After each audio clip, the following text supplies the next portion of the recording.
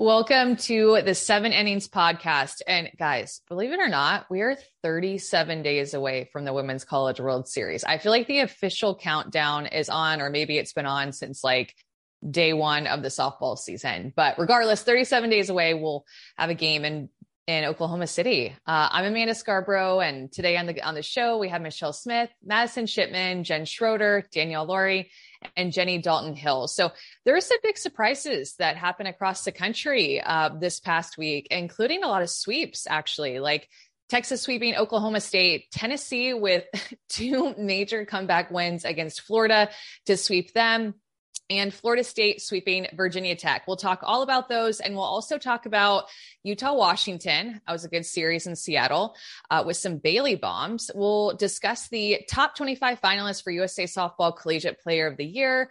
That top 25 list was announced after we recorded the last podcast, so we'll break it all down. We definitely have some thoughts on that.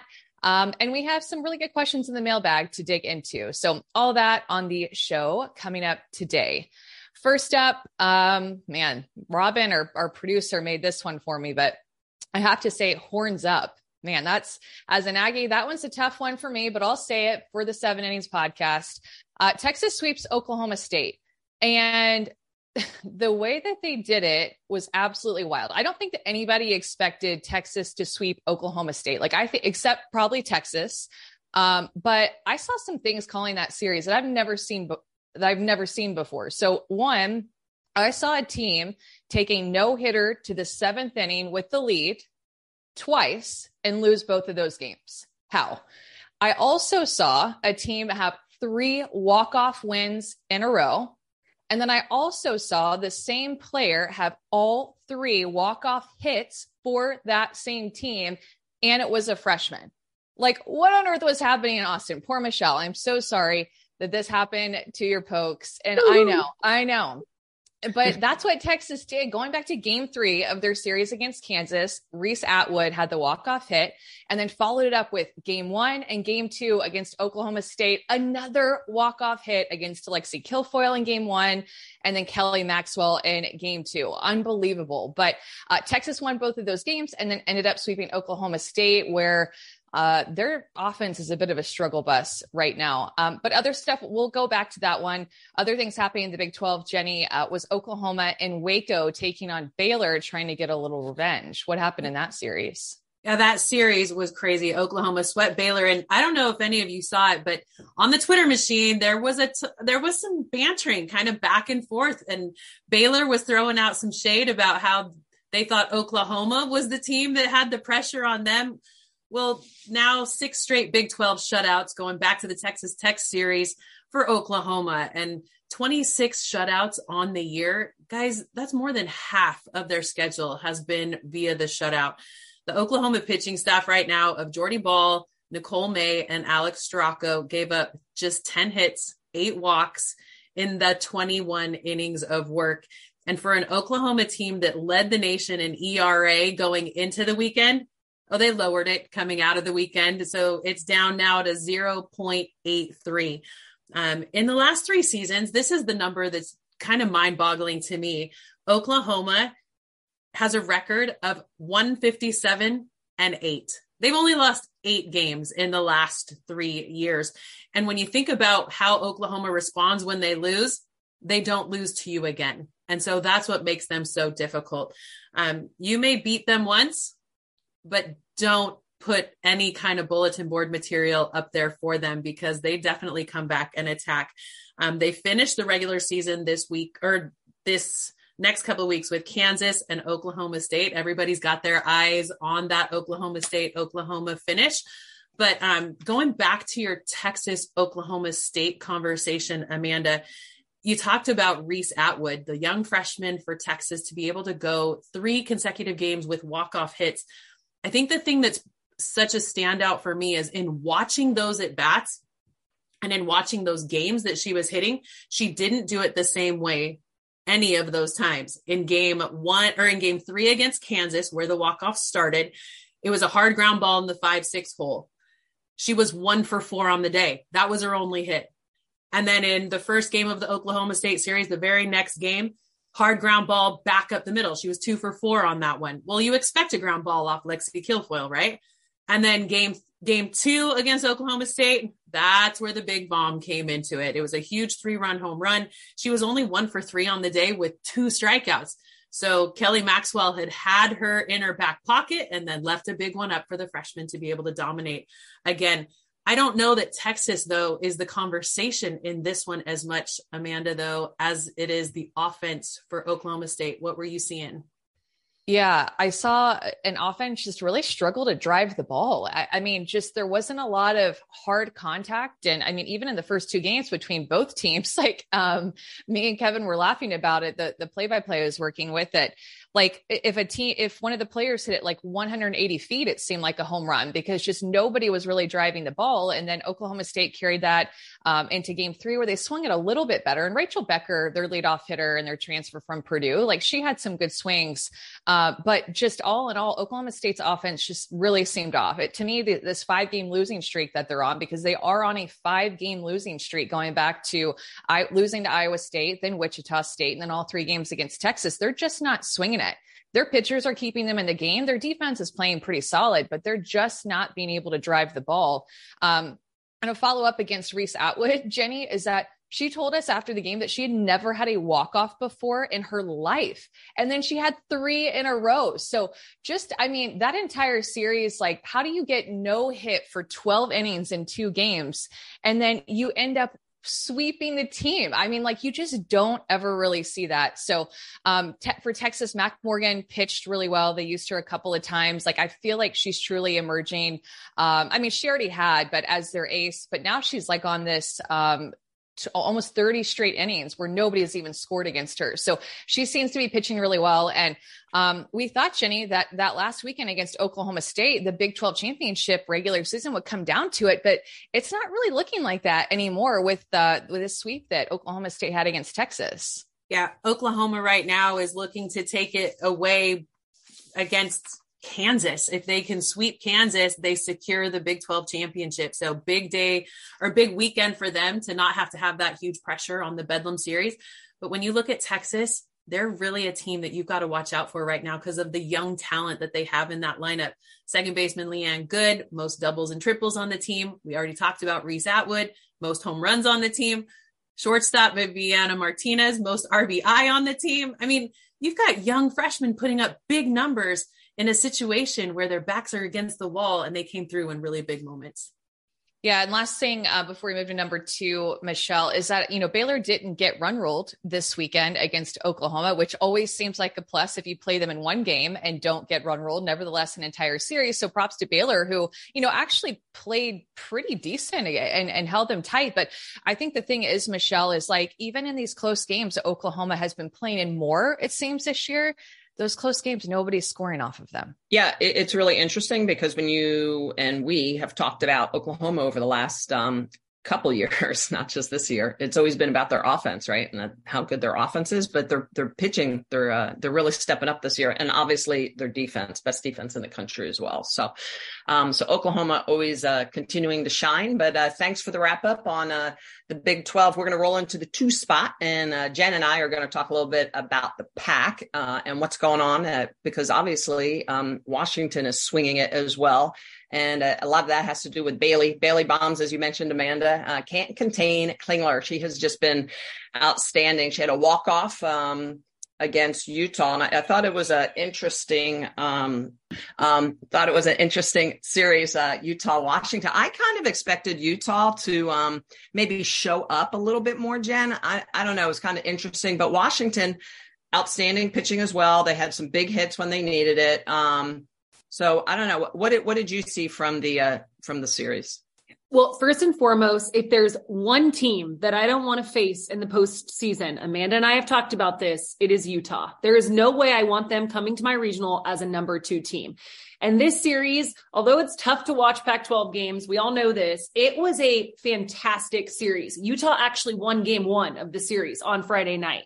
And then they lost game 2, only 6-5 because of Bailey Klingler. And there's, of course, rain delays in Seattle. Doesn't matter that it's, late April. There's going to be snow. Danielle, don't know how you live there, but it is beautiful in July. And then they lost game 3, 5-3. So for me, the Pac-12 is dominating right now. And I'm not saying that as someone who played in the conference. They are so battle tested. They are playing every single weekend like it's a regional or super regional. And whether you're a Utah, a Stanford, an Oregon, like I just would not want to play one of those teams in the postseason at all.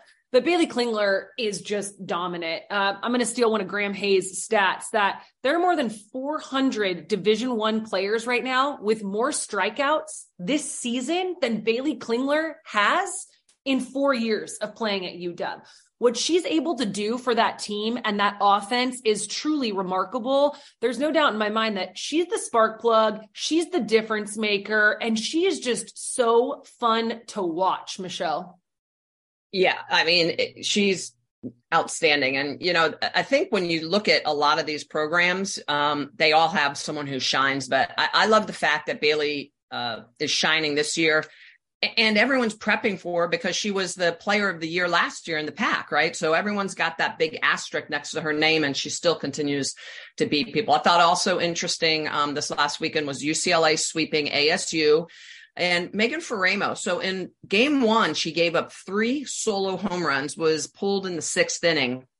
UCLA obviously wins the game. They win game 2, which Beth Mowins and I called. And then game 3, Faraimo comes back, and she's even better in game 3 than she was in game 1. She had 12 strikeouts. She did give up 1 home run to Jordan Van Hook, who is now leading the Pac in home runs, who's, you know, just been off the charts with the long ball. But I have to say, I was impressed with Megan Faraimo being able to come back, you know, Jen, in that series.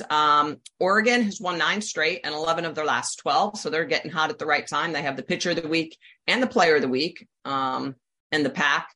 And then what about Stanford? What's going on? We've been talking about Stanford, right? This year, they are now sitting in 5th position in the Pac. All right. So this has been a crazy year. UCLA is on top. They're more than likely going to play Utah this weekend with 1 game. They win their, they have the share, I think, of the title right now with 1 win. I think they get the title themselves. But Washington is in the 2 spot, Utah, Oregon, and then Stanford in the 5 spot right now, Jen.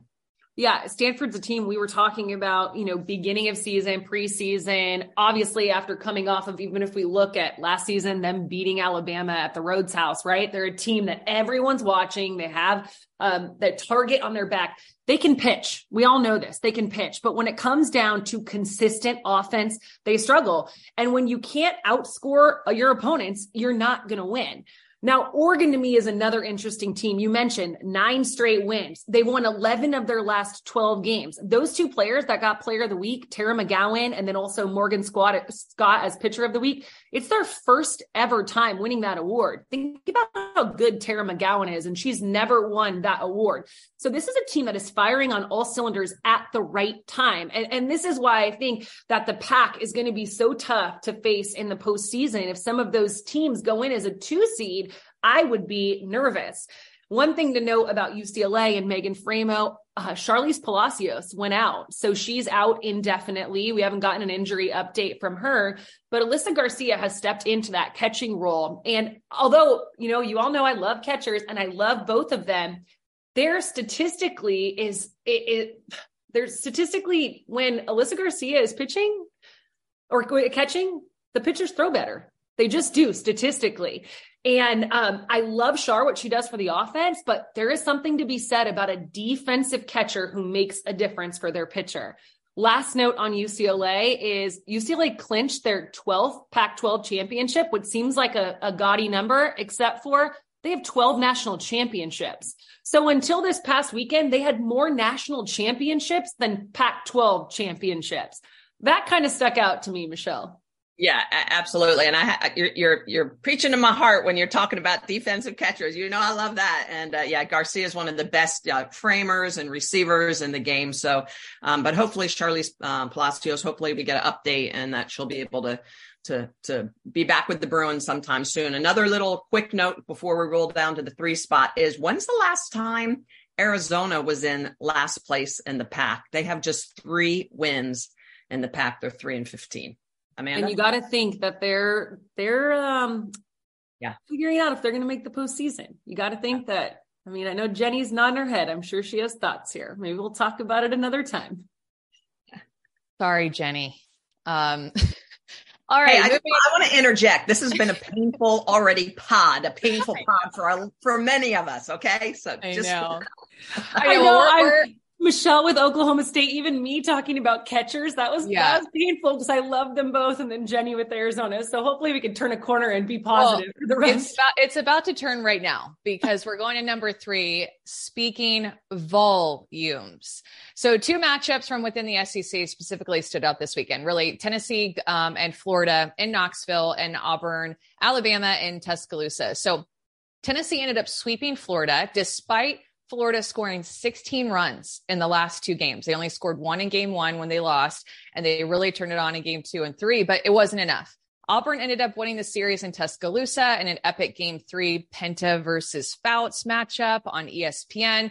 But Madison, let's start with you since you were on the call for Florida versus Tennessee. I mean, we know Tennessee is a good ball club and they're at the top of the SEC right now, but I think the question people might be wondering is what's happening with Florida? Yeah, I think I'm still trying to wrap my mind around what happened last weekend. But before I get into that, I just wanted to quickly touch on the fact that this past Saturday was the All for Alex Day among the SEC. So everybody was wearing teal in honor of her legacy, but also to spread the awareness for ovarian cancer. And even the umpires around the league had a special SEC logo that was teal. So one of my favorite days throughout the season. So I had to give a quick shout out, but that series was just absolutely wild. And I think when I look at Florida, we're so used to historically thinking about them as being a pitching and defensive dominant team. This year, it's all the offense. They can put up some serious runs, and I have to give them some credit. We know what it feels like to be on the other side when the other team's putting up so many runs, but they just kept on fighting. They kept throwing punches.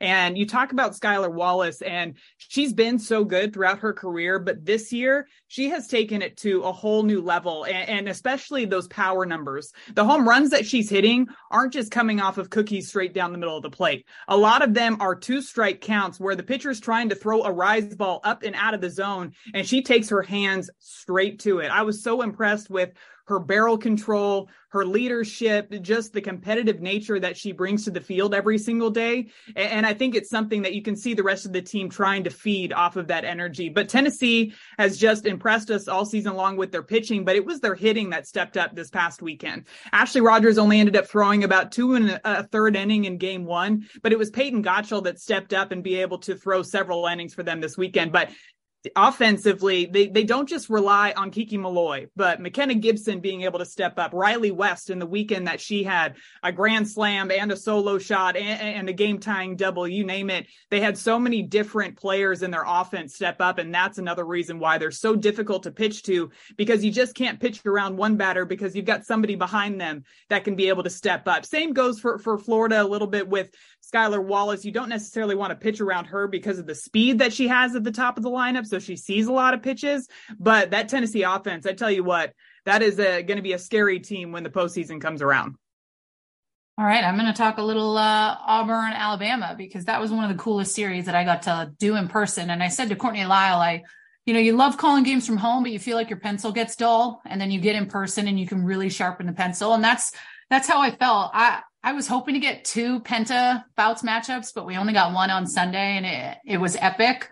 But to just talk Alabama a little bit, April 21st has now issued Montana Fouts Day in the state of Alabama, which is kind of crazy to think. And until you're in person and you see the impact that this young lady has on that whole entire community, like Courtney Lyle and I were in a coffee shop on Saturday, and people were like talking about, are they going to go to the Alabama spring game or the softball game? And most people kept talking about how excited they were to go to the softball game. So it just goes to show the impact that softball has in Alabama and Montana Fouts. And there was a video that came up saying goodbye to her on her senior day, and it had all these kids just telling her how much they loved her. And Courtney was bawling. Karen Johns was crying. I was like, yo, I got to hold it together here because we got to call a game. And it was just, you could just see how cool those types of moments were. Alabama to me this year, it's tough. Like Montana Fouts leads them. And if she does not throw well or it is not perfect, sometimes the struggle is real for them. And now that Ashley Prangy went down, she went down on the weekend. About a week ago, she hit a ball into her foot. And then slid into second base and kind of jammed up her foot. So she's out right now, has a boot. And when you're leading home run hitter is down for the count when you have 2 games left. It puts you in a tough position. So kind of switching gears and going to Auburn, they were incredible to watch. And this was the first time that this team had set foot in the Rhodes House as a team outside of the SEC tournament. So it's a different vibe when you're playing there with that crowd and you're a young squad. Like, this is a team that is fairly young when you think about it. But first and foremost, Denver Bryant, electric. She got a warning from the umpire, and I was here for it because you could just tell she was playing into the crowd. Like, it's one of those things where it's like, you got to go through those emotions to figure out, hey, how am I going to get through this? And Mickey Dean went out and talked to the team, and it was completely different vibes, but she had a hell of a weekend. I mean, she had 2 home runs, 5 RBIs, had a home run Saturday off outs when she was throwing legit. So I think she's someone, now that she's fully healthy off of her injury last year, she's in a money position. Maddie Penta, best changeup in the game. No doubt. No one throws a changeup like her. Her ability to make it look like everything else. And the fact that it was as good from when she threw game 2 to game 3, they couldn't tell what was coming. And lastly, just kind of a fun moment was when Carly McConaughey hit that solo shot in the Sunday game. She was 0 for her last 17. And like, she's kind of that senior, that stud that's supposed to be clutch. So to see her come up and the excitement from the group for her to step up in that moment was pretty big. This is an Auburn team that I want no part of when the postseason hits because of what Maddie Penta brings, but more importantly, the confidence that you can feel that brews with this group. Yeah, nobody's going to want to see Auburn at the regional. That's for sure. One fun fact about Skylar Wallace from Plain, Tennessee. She had a home run off of each Ashley Rogers, Peyton Gottschall, and Carlin Pickens this weekend, which you just don't see very often. Tennessee will play Arkansas this weekend, which is a really big series in the SEC because right now Arkansas, I believe, is in 3rd place. I wrote that down without looking it up, but I'm pretty sure that's right. So that's that. Michelle, speaking of Skylar Wallace, how about National Player of the Year, maybe? Yeah, no doubt. When you think about Skylar Wallace and also Danielle, like you were talking about Denver Bryant, I mean, that's the type of fire every team needs, one of those types of kids. And the teams that don't have that fiery player, it's a different ballgame. But yeah, Auburn, impressive. Skylar Wallace, impressive. I actually screenshot that home run that she hit.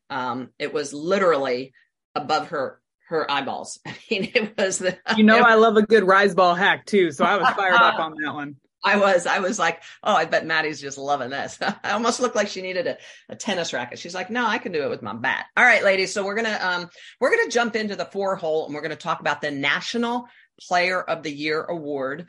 So USA Softball put this out last week, 25 finalists. And it was interesting. Oklahoma leads the way with 5 athletes. And here's another point that we all need to be aware of is that each coach has to nominate their players. So a little bit of a fun fact there, but Oklahoma has 5. There's a bunch of schools with 2. I thought it was an interesting list, and I know that y'all have a little bit of an opinion on it. Amanda, why don't you jump in and just give us what you got on it?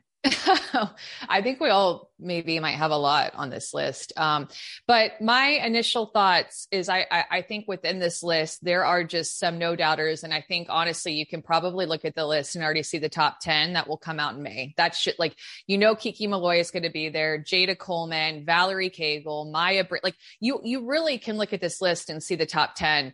But 2 things that I'll say, and it's in regards to pitching. I think, and I think every athlete on this list is deserving. And I will say phenomenal players, right? Very talented.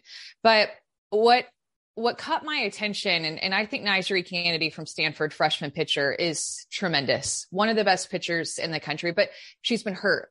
And so when you look at the number of innings that she's thrown compared to other pitchers, I mean, it was when we were voting, I think she was 50 something innings compared to 90 or over 100, like some other pitchers have had. And this is nothing about Nyjari Kennedy. She will be on this list for years to come, undoubtedly. But this year, I just think that that player took a spot from somebody else who potentially could have been on it. And I also think with putting all 3 of the Oklahoma pitchers on there, I can't say I fully agree with it. Now, I don't know which one that I would have picked, but I think Jordy Ball, if she's the only pitcher on her team or a pitcher of 2 on the team, or Nicole May or Alex Storako, I think that those athletes would make it. But the fact that all 3 of them were on there, I just think that I don't know. I really struggle with that, again, to the innings situation, that they all share the innings and they're lucky they have the best staff in the country. But I don't know if that necessarily means that they should be up for player of the year. I don't know.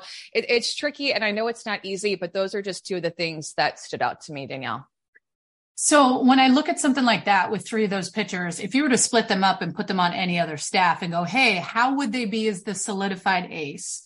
That to me is what would go to show, hey, they deserve to be on that list. And it's not to say that as a staff, they don't work exceptional together, but I couldn't agree more. I think that same thing with Nyjah Kennedy. When I was looking through the stats this morning, it's like she took a good chunk of time where we called games where Courtney Lyle and I went to UCLA and she didn't get the chance to throw. So that's time not playing the game when others are grinding and doing it. And just a couple different people that I have on my list. Where's Hedgecock? I mean, she leads the nation in home runs, 55 ribbies. Like, she's a player that stands out to me, especially the work that went into the offseason to look at her numbers and the players that she was playing behind. Like, that is such a bright light when you see that in our sport, the work behind the scenes to put them in a position to go out and have an exceptional year. So she's a player for me that I have circled, and I wish she was on this list. And one more is Jada Kearney. And I know we've talked about this too. Like, at times we're big on the batting average production. Like, ooh, you want these big old batting averages, but what about the like actual production and some of these intense numbers? Like Kearney, 382, 17 homers. I mean, an 863 slugging percentage, 29 walks. Like, I don't know. I'm someone that's been on this list, and I can honestly say I didn't really care much about it. Like, it didn't deter me away from any of the work when you're doing it. But it's just weird how all of the thought process goes through it. So I want to know what Ms. Schroeder feels too. I have Jada on my list too, Danielle. I have Karina Gaskins. Allie Skaggs is leading the pack in RBIs above Maya Brady. I mean, Autumn Owen, a freshman from Marshall. Again, like Amanda said, we do not know who nominated players. So like Jordan Woolery at UCLA, great numbers. I know she wasn't nominated, even though she has potential numbers to be on this list. Now, Danielle, where I'm going to disagree with you is I don't think we can look at the Oklahoma pitching staff or any pitchers and think if they were on another team this year, would they be good enough to be on this list, or would they pitch more? I disagree with that. I think that this list has to come from what you're doing this year, not what you've done in years past, not what you've done in previous seasons, but are you the player of the year this year? And what are you doing to deserve that? That's what I think this list should be about. And I don't necessarily believe that 10 through 25, like Amanda said, is representative of that. Jenny? Well, and when you look at the list, does it need to be split so evenly between position players and pitchers? There's 13 pitchers on this list. And I don't know that I look at this list and think that these 13 are the cream of the crop. I mean, I'm not going to point out specific names. I don't want to disrespect any of them because they are all quality arms in the circle. However, we're seeing a lot of bats this year really stepping up and making a difference in the game. And the pitchers have had to share innings. No longer is it one arm in the circle. And because of that, you're relying on the other pitchers on your staff. So I think that really needs to be talked about because yes, as a hitter, you're only as good as who hits in front of and behind you to protect you. But as a pitcher, it's a much different situation. I want to know that you can throw complete games. I want to know that you can shut down offenses. And I don't know that 13 pitchers on this list are as good as that can be without the other people on staff, because we've seen that complete game number has completely dropped in the last couple of years. One thing that I've always lobbied for too, which I don't know why we don't do it, is having a specific pitcher of the year award and then having a player of the year award. Cause I always feel like ultimately it ends up getting awarded to the pitcher, or especially if a pitcher is a hitting pitcher, then, you know, it kind of solidifies their spot. Okay. Real quick, Madison, I will answer to that. Like, I think that they consider this like the Heisman of softball. And so even in football and college football, they have the Heisman and multiple different positions can be up with it, but there can be a quarterback of the year award, a linebacker of the year, and so on and so forth. So I think we should still have this award. And I think that we should add the pitcher of the year and the hitter of the year underneath it, or either catcher of the year, other positions too. Yeah, and I'm totally with you on that. I just feel like we have one that's just like everybody under the same umbrella rather than having maybe this one giant overarching award and then a couple of other awards in there too. So that's kind of the way I look at it. When I think of somebody being on this list, I think if you were to pull them off of that team, how big of an impact would that be for that team? If you didn't have these players producing the way that they are, would that be a substantial impact on the team? And that's kind of the way that I look at it too. And I think all too often we look strictly just at ERA or strictly just at batting average. But like we've all pointed out so far on this podcast, there are so many other stats and things to look at. There's the intangible clutch factor too, that I always think plays a factor into these things that you don't necessarily see on a stat sheet. But we all know from watching these teams throughout the season makes a really big difference in our minds, who are some of the top players across the nation. Yeah. And I think one other thing to consider is like with the Oklahoma having 5 is that this is for player of the year, not team of the year. And, it just kind of shows, I think it goes to the one player who has made the most impact to a team and gets that team more than likely to the Women's College World Series. I mean, I think that's probably a big, check in the box as well. Who makes it to Oklahoma City obviously increases the odds that you win that award. All right. Great discussions on the National Player of the Year award. We're going to jump down into the 5 spot and talk about the Seminole sweep. JDH, Florida State, man, they are just firing on all cylinders. They swept Virginia Tech. They won on a run rule on Saturday. They've been doing it home games, away games, actually more away games. They beat Clemson, swept Clemson on the road. Virginia Tech on the road. Every one of their hard matchups has been on the road this year. They went to Oklahoma State. They went to Oklahoma. I mean, this is a team that, maybe stubbed their toe a little bit early, but really firing on all cylinders. Catherine Sandercock looking really good. McKenna Reed, I mean, their pitching staff is just outstanding. Hitting the long ball, stealing bases, creating havoc. Just, a fun team to watch.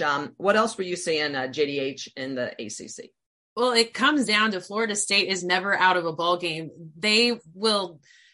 It'll be death by 1,000 paper cuts, because this is a team that has not been a long ball producing team in the past couple of seasons. It's doubles, it's singles, it's stealing bases, it's putting pressure on a defense. So Florida State had 10 doubles in the series and just 1 home run by Mac Leonard. They did win via the run rule in game 3. But Kat Sandercock, this is a question I have for you, Michelle. Kat Sandercock was the starter in game 1. And then the closer in games 2 and 3. So how does a pitcher have to adjust their mindset to be a starter, a middle reliever, or a closer on his staff? Well, you definitely have a different mindset. A lot of it has to do also with your warm up, like how you warm up for a game and then how quickly you need to be able to get ready when you are in relief or coming into close. But that's one of the things that Lonnie Alameda has told us this year. She wants every one of her pitchers to be comfortable in any uncomfortable position. And so if they're not used to closing, she's going to make you close. If you're not used to starting, she's going to make you start.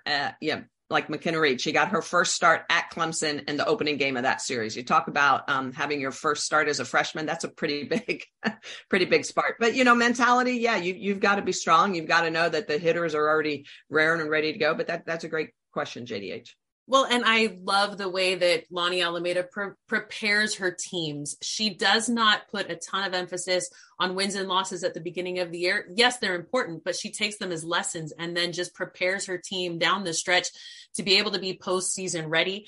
So they've got a big week ahead of them. They play Florida on Wednesday, and then Notre Dame this weekend at Notre Dame, which I think is a really big series for them, knowing that the ACC tournament will be held at Notre Dame in a couple of weekends. So then after that Notre Dame stretch, then they go and play Florida again before finishing out the regular season against Louisville in 2 weeks. The bigger story, I think, this in the ACC right now, though, is the struggles of Virginia Tech. We knew Emma Lemley would have a lot on her shoulders this season. She worked hard in the offseason to be able to fix that drag foot, to be able to stay legal, and has done so. However, as a rise ball pitcher, she is giving up more than twice as many home runs this year. She had 12 last season. She's given up 28 this season. And I think it goes to the fact that their number 2 pitcher, Lindsey Grine, is a rise ball pitcher as well. So not only do you make a change in the circle, but then when you make a change, it's a lot of the same coming at these hitters. The defense for Virginia Tech had a rough weekend. They gave up 8 errors over 3 games. They finished out the regular season this weekend with Clemson. So it's definitely not easy for Virginia Tech right now. All 3 games will be all 3 games will be on the ACC Network Plus this weekend. So go ahead and fire up the internet and find those games, because I think there'll be some really good matchups. And Michelle, I don't know if you followed Duke much this year, but they've been cruising along this season. They took 2 out of 3 from Notre Dame, 2 out of 3 from Louisville, 2 out of 3 from Virginia Tech, and they swept North Carolina, Boston College, and Georgia Tech over the weekend. Anna Gold hit her team-leading 18th home run, setting a new program single-season record. So kudos to her. They finish up the regular season this week with Pitt. Yeah, good stuff, JDH. And it is interesting because Duke is in the 4th spot in the ACC, which is really kind of weird because they're 15-6 in the ACC. They're 40-8 overall. Again, one of those teams I feel like is kind of sleeping, lurking back there, that I think could have a deep postseason run. Another little bit of information before we roll down to the next spot is the ACC championship. Florida State has won 7 of the last 8. Duke, the lone winner in 2021. So we'll see if anyone can dethrone the Noles in that single elimination ACC championship. Okay, moving to number 6 on the lineup card, we have midweek mid-major success. We can all say that mid-majors are definitely going to be making some major noise in the NCAA tournament. I mean, based off of the schedules that they've put together and the teams that they've played, it seems like they're primed and ready to make some upsets in the tournament. And so many have already made upsets so far this year and have been battle tested. I mean, just this past week, to name a few that happened recently, Liberty beat Alabama. Marshall played Alabama really tight that same day. Alabama State beat Georgia Tech, and then Wichita State beat Oklahoma State. That's a lot of states in there, but for the second time this year, which, speaking of, today is Tuesday when we're recording this, and they were supposed to take on Oklahoma, Jen, tonight, but that game got canceled. I know we're all so bummed about that, but Jen, you had a chance to see Wichita State in person last week in Stillwater. What did you think about the Shockers? Well, first and foremost, I am so sad that game is canceled. I wanted to watch so bad because what I did see from Wichita State last week is a team that doesn't care who their opponent is. They do not make the game too big. And Sydney McKinney, you guys, I was so excited to get to watch her hit in person. She looks like she is playing video games when she's up to bat. The way that she reads a defense, drops bunts down, is able to direct her bat head to purposely place balls. She truly is an elite, incredible hitter who's so fun to watch. She's at 364 career hits. That's number 7 on the list. Sitting at number 6 is the great Kelly Kretschmann at 368. So she's only 4 away from that. And you got to think any game that's canceled this late in the season is going to impact the potential of her moving up on that list. Aguilar was the American Pitcher of the Week again for the 3rd time. But I want to spend some time talking about their head coach, Christy Bredbenner, because if you talk to anyone who has played for her, they all talk about the culture that she creates. They buy in to what she teaches. They buy into her program. They buy into her culture. And that's what I really saw from Wichita State. They were so excited to compete at Oklahoma State. They were excited for that game. They didn't look nervous. I was with them on the field before the game, talking to them. They were so thrilled to play. And then after, it was like, they're so giddy. The game seems like it's so much fun to Wichita State. And I didn't necessarily feel that from Oklahoma State. Another mid-major that I'd love to talk about is UCA, Central Arkansas. You guys, they took the series from Liberty. They've only lost 2 games in the ASUN. And so I went and looked at their stats because I think anytime you see a mid-major team that's dominating, you either got to have a dominant pitcher or some sort of dominant hitter. Their highest batting average on the team is 315. That's it, with 27 RBIs. That's their team leader in offense. And then their 2 pitchers are sitting at like a 137, 160. So to me, UCA is a team that is getting it done, and that's pretty impressive. Danielle, I know you want to give a little love to Liberty, who beat UCA this past weekend. Yeah. And also Liberty taking down Bama. And I think anytime you get the chance to face a Montana Fouts it's kind of one of those situations where you rise to the occasion. And when I think of Liberty and Coach Dot Richardson, that is a team that is fearless and they do not care who they're playing. Yeah, they've dropped some games maybe that they shouldn't have, but just looking at the fact that they're playing Auburn midweek and they find a way to get to Alex Salters and then Montana Fouts. I mean, they had 2 hits, 3 earned runs, or 3 runs, 2 of those are earned. And I think that's big because that just goes to show it doesn't matter who you're facing. You're able to kind of step up and level up. And they're definitely a team, when you think about like postseason, they always kind of grind through and you're like, dang, like that's a team that I would not really want to match up with. Led by Carolyn Hudson. I mean, she has 12 homers on the year for them, and KK Madry leads them in average, as well as 20 stolen bases on the season. I wasn't surprised that they dropped 2 to Central Arkansas because, I mean, you kind of look at what Central Arkansas has done this year with not only how they're performing in conference play, but sniping 2 from Arkansas and taking the world by storm, it being the first time it's ever happened. That was iconic. So when I look at Liberty, they got a little bit of a weekend ahead in the sense where they're going to be playing Clemson. They're going to get to challenge themselves again, playing against maybe Valerie Cagle and what she's been able to do. And then they'll play 3 games against Austin Peay. So, and then just a little thing about McKinney. It's not anything crazy, but she's only had 5 games this whole season without getting a hit. So she's always finding a way to get on base. She's one of the best. And she's the type of player that it's like, I, as a pitcher, wish that I could have got the chance to face. Yeah, so Sydney McKinney and Kayla Beaver from Central Arkansas, to the top 25 finalists for USA Softball National Player of the Year. Okay, so moving to number 7, honoring Hutch. We now officially have a Carol Hutchins Stadium in Ann Arbor, as the Michigan softball team stadium now carries her name. Of course, she's their legendary former head coach and the winningest softball coach in the history of the NCAA and history of Michigan athletics, actually. In the game after the ceremony, so they had a ceremony for her and honored her. And after that game, Michigan went on to run rule Northwestern 15-0. And Lauren Durkowski pitched a 1-hitter for the win. Before it was Carol Hutchins Stadium, Madison, it was called Alumni Field. And Carol Hutchins told the Michigan Daily that she personally named it Alumni Field. And she just always wanted it named after all of the people that played on that field. Michigan catcher Kiki Thole told the Michigan Daily also that, quote unquote, she built this kingdom.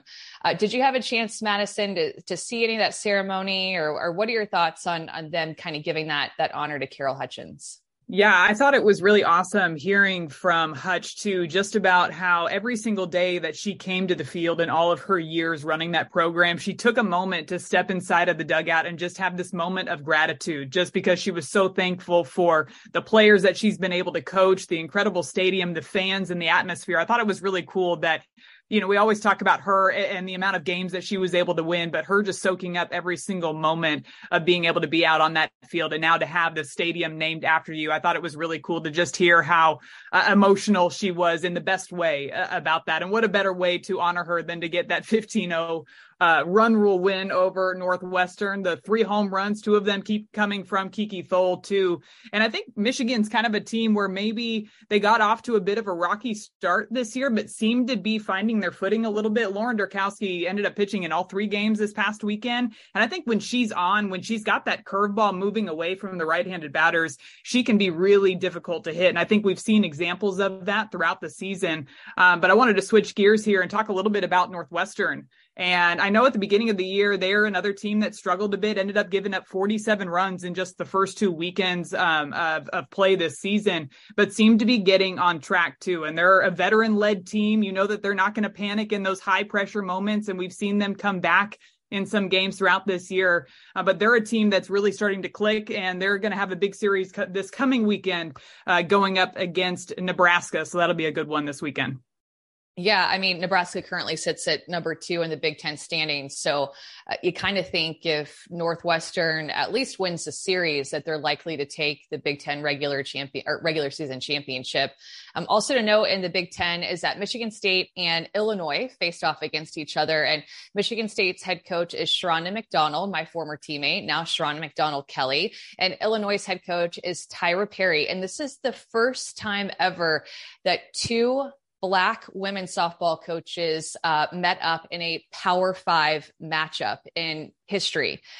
So Tyra and Sharonda are 2 of 3 Black women head coaches across all the Power 5 softball programs. So more history that was made in the Big Ten, and a really cool moment. I think we aired that, Madison. I think I saw that Aaron Miller was on that call. I can't remember if that was game 1 or game 2. Did you see anything about that? Yeah, I just thought I thought it was a cool moment again, just seeing little clips of them meeting at home plate and just what a historic moment that was and how much it means for not just their programs, but I think softball as a whole. And we always talk about growing the sport. And I think that's a prime example of being able to show that historic moment between both of those coaches. I know you have a very special relationship with Sharonda McDonald. I got to play with Sharonda for a year and I thoroughly enjoyed it. What an incredible human being. And just to see the success that she's had in the coaching ranks is really awesome to see. Yeah, really cool. In case you're wondering the score, Illinois defeated Michigan State 4-3 in that game, Michelle. Yeah, really outstanding stuff. I love the fact both those coaches outstanding, and on that same vein, the number of successful Black pitchers this year in the circle. Love that, right? And that starts at the youth level, allowing those young girls the opportunity to pitch in the circle. So love the great things that are happening in our sport. All right. Well, you know what that means. We're going into the 8-hole. Time to shag some stats. All right. I'm going to go first. My stat is, all right. I'm going to spend a little time on this. I apologize. It's actually 3 stats as I put 4 fingers up. Oklahoma, number 1 fielding defense in the country, 12 errors. They're at a 988 fielding percentage. Number 1 batting average in the country at 372. Number 1 ERA in the country at a 0.83. I wonder, has anyone else ever done that? Has any other team ever dominated in all 3 categories, been number 1 in the country? I don't know. We'll have to do a little research on that. All right. Who's got a stat next? Don't everybody jump at once. All right, up for you. You're up, Jen. I think I tricked everyone because I unmuted myself for a second. So they thought I was going and then I muted myself. They all looked at me like, what are you doing? All right. My stat is about Texas. And I got this one from Danielle. So thank you, Danielle. And I find it very interesting. So Texas actually has 323 runs scored. That is more than they have in hits.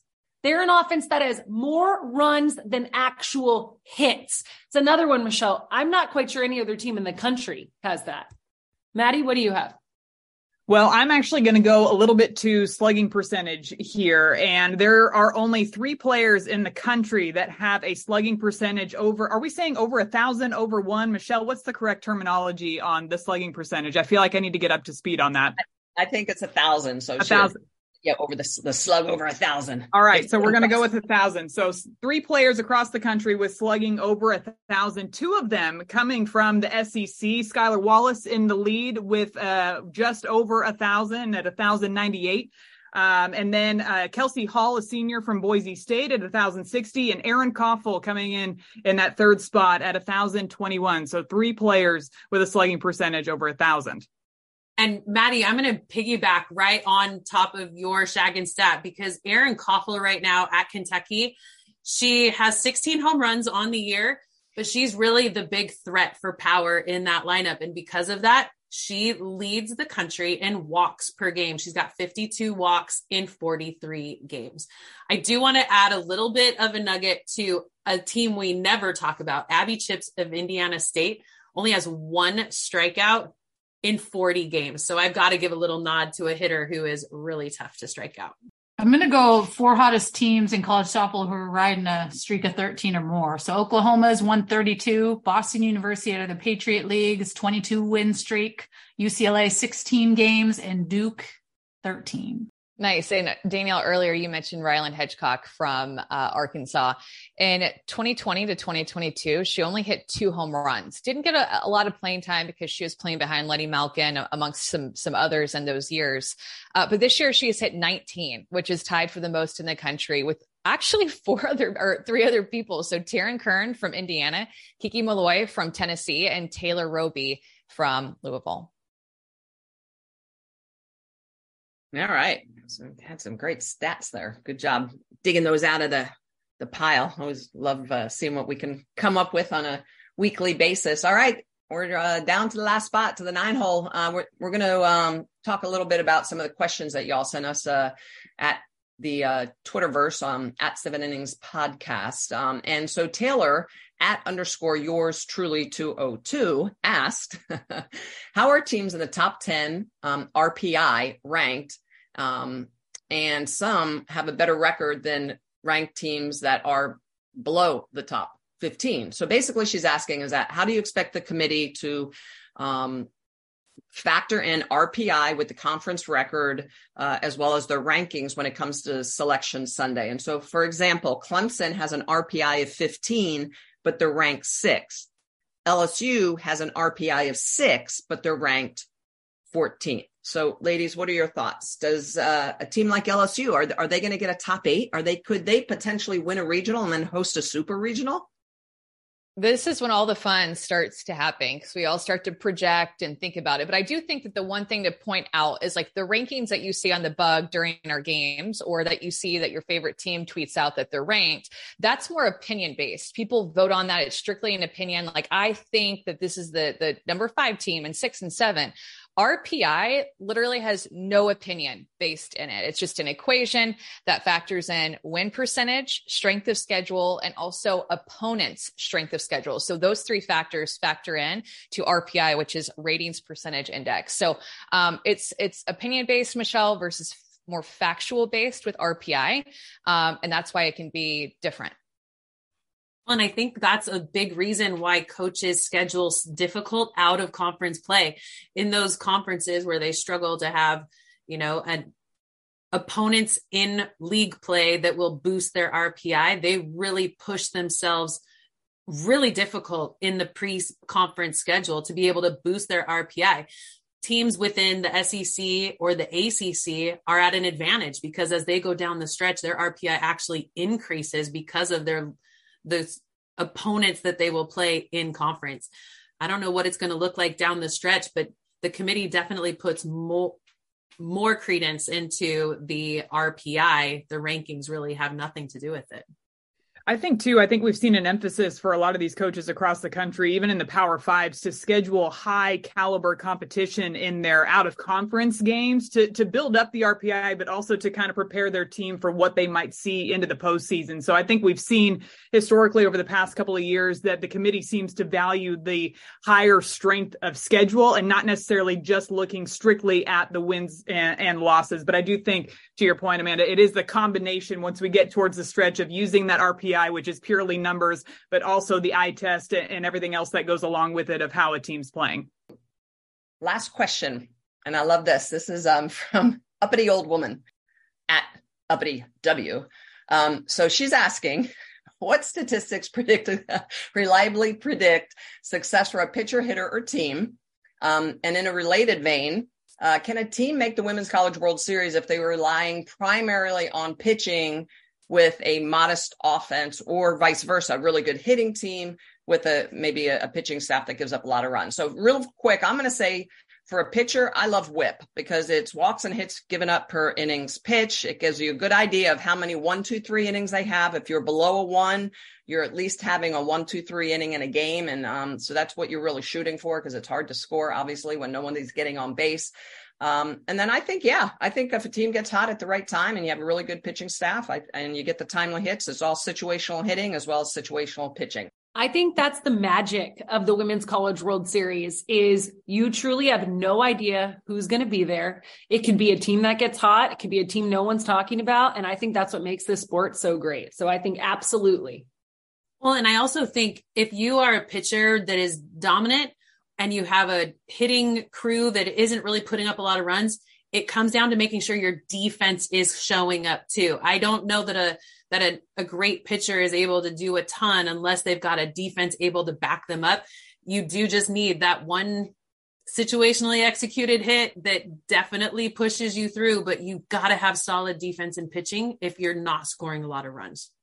Yeah, when I was calling the Auburn series, that was something that Mickey Dean kept talking about. Like, our goal this offseason was defense. Like, if we can't play D, we cannot make it far. And looking at where they were last year compared to this year has been the difference maker. He said it's hard to teach situational hitting. It's hard to get these women to be able to step up in those moments. You can't teach that. Sometimes it just happens when the team is synced at the right time, right? And you'll see as May comes, like what teams are all together.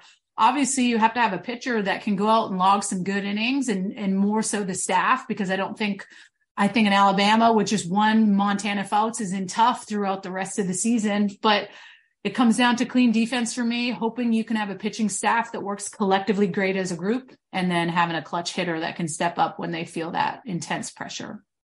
Yeah, and kind of going back to the stats too, one stat that I didn't look at a ton when I was playing, but I've continued to look at more now that I'm in broadcasting. And I actually had a really good conversation with the hitting coach at Tennessee, Coach Chris Malveaux, and the correlation between slugging percentage and run production. And so that's something that I'm going to continue to keep my eye on too. He was talking about how, the higher the slugging percentage, the more runs that you're going to be able to get across the board. I think so far this year, Tennessee's offense is proving that if you have that high slug, you're going to score a lot of runs. Can I say something real quick? Did you ask the Tennessee pitching coach, kind of what the offseason difference was? Because Tennessee, looks like a completely different team offensively this year. They say anything? So I think it's the year two of having Coach Chris Malveaux under the staff too, because he has a very distinct way in which he teaches hitting really from the ground up. And so I think last year you were seeing the players, they were bought in, but it just takes a little bit of time to get that timing down in the game. And I think right now we're seeing the product of several years worth of hard work going into the swings that they've been able to put on the ball. Mm. Well, and the swings they're putting up right now, they've got a lot of split grip swingers, and it's something that he doesn't teach actually. And that split grip is actually a drill that they do that a lot of hitters have felt very comfortable with, and they've pushed it into their game swing.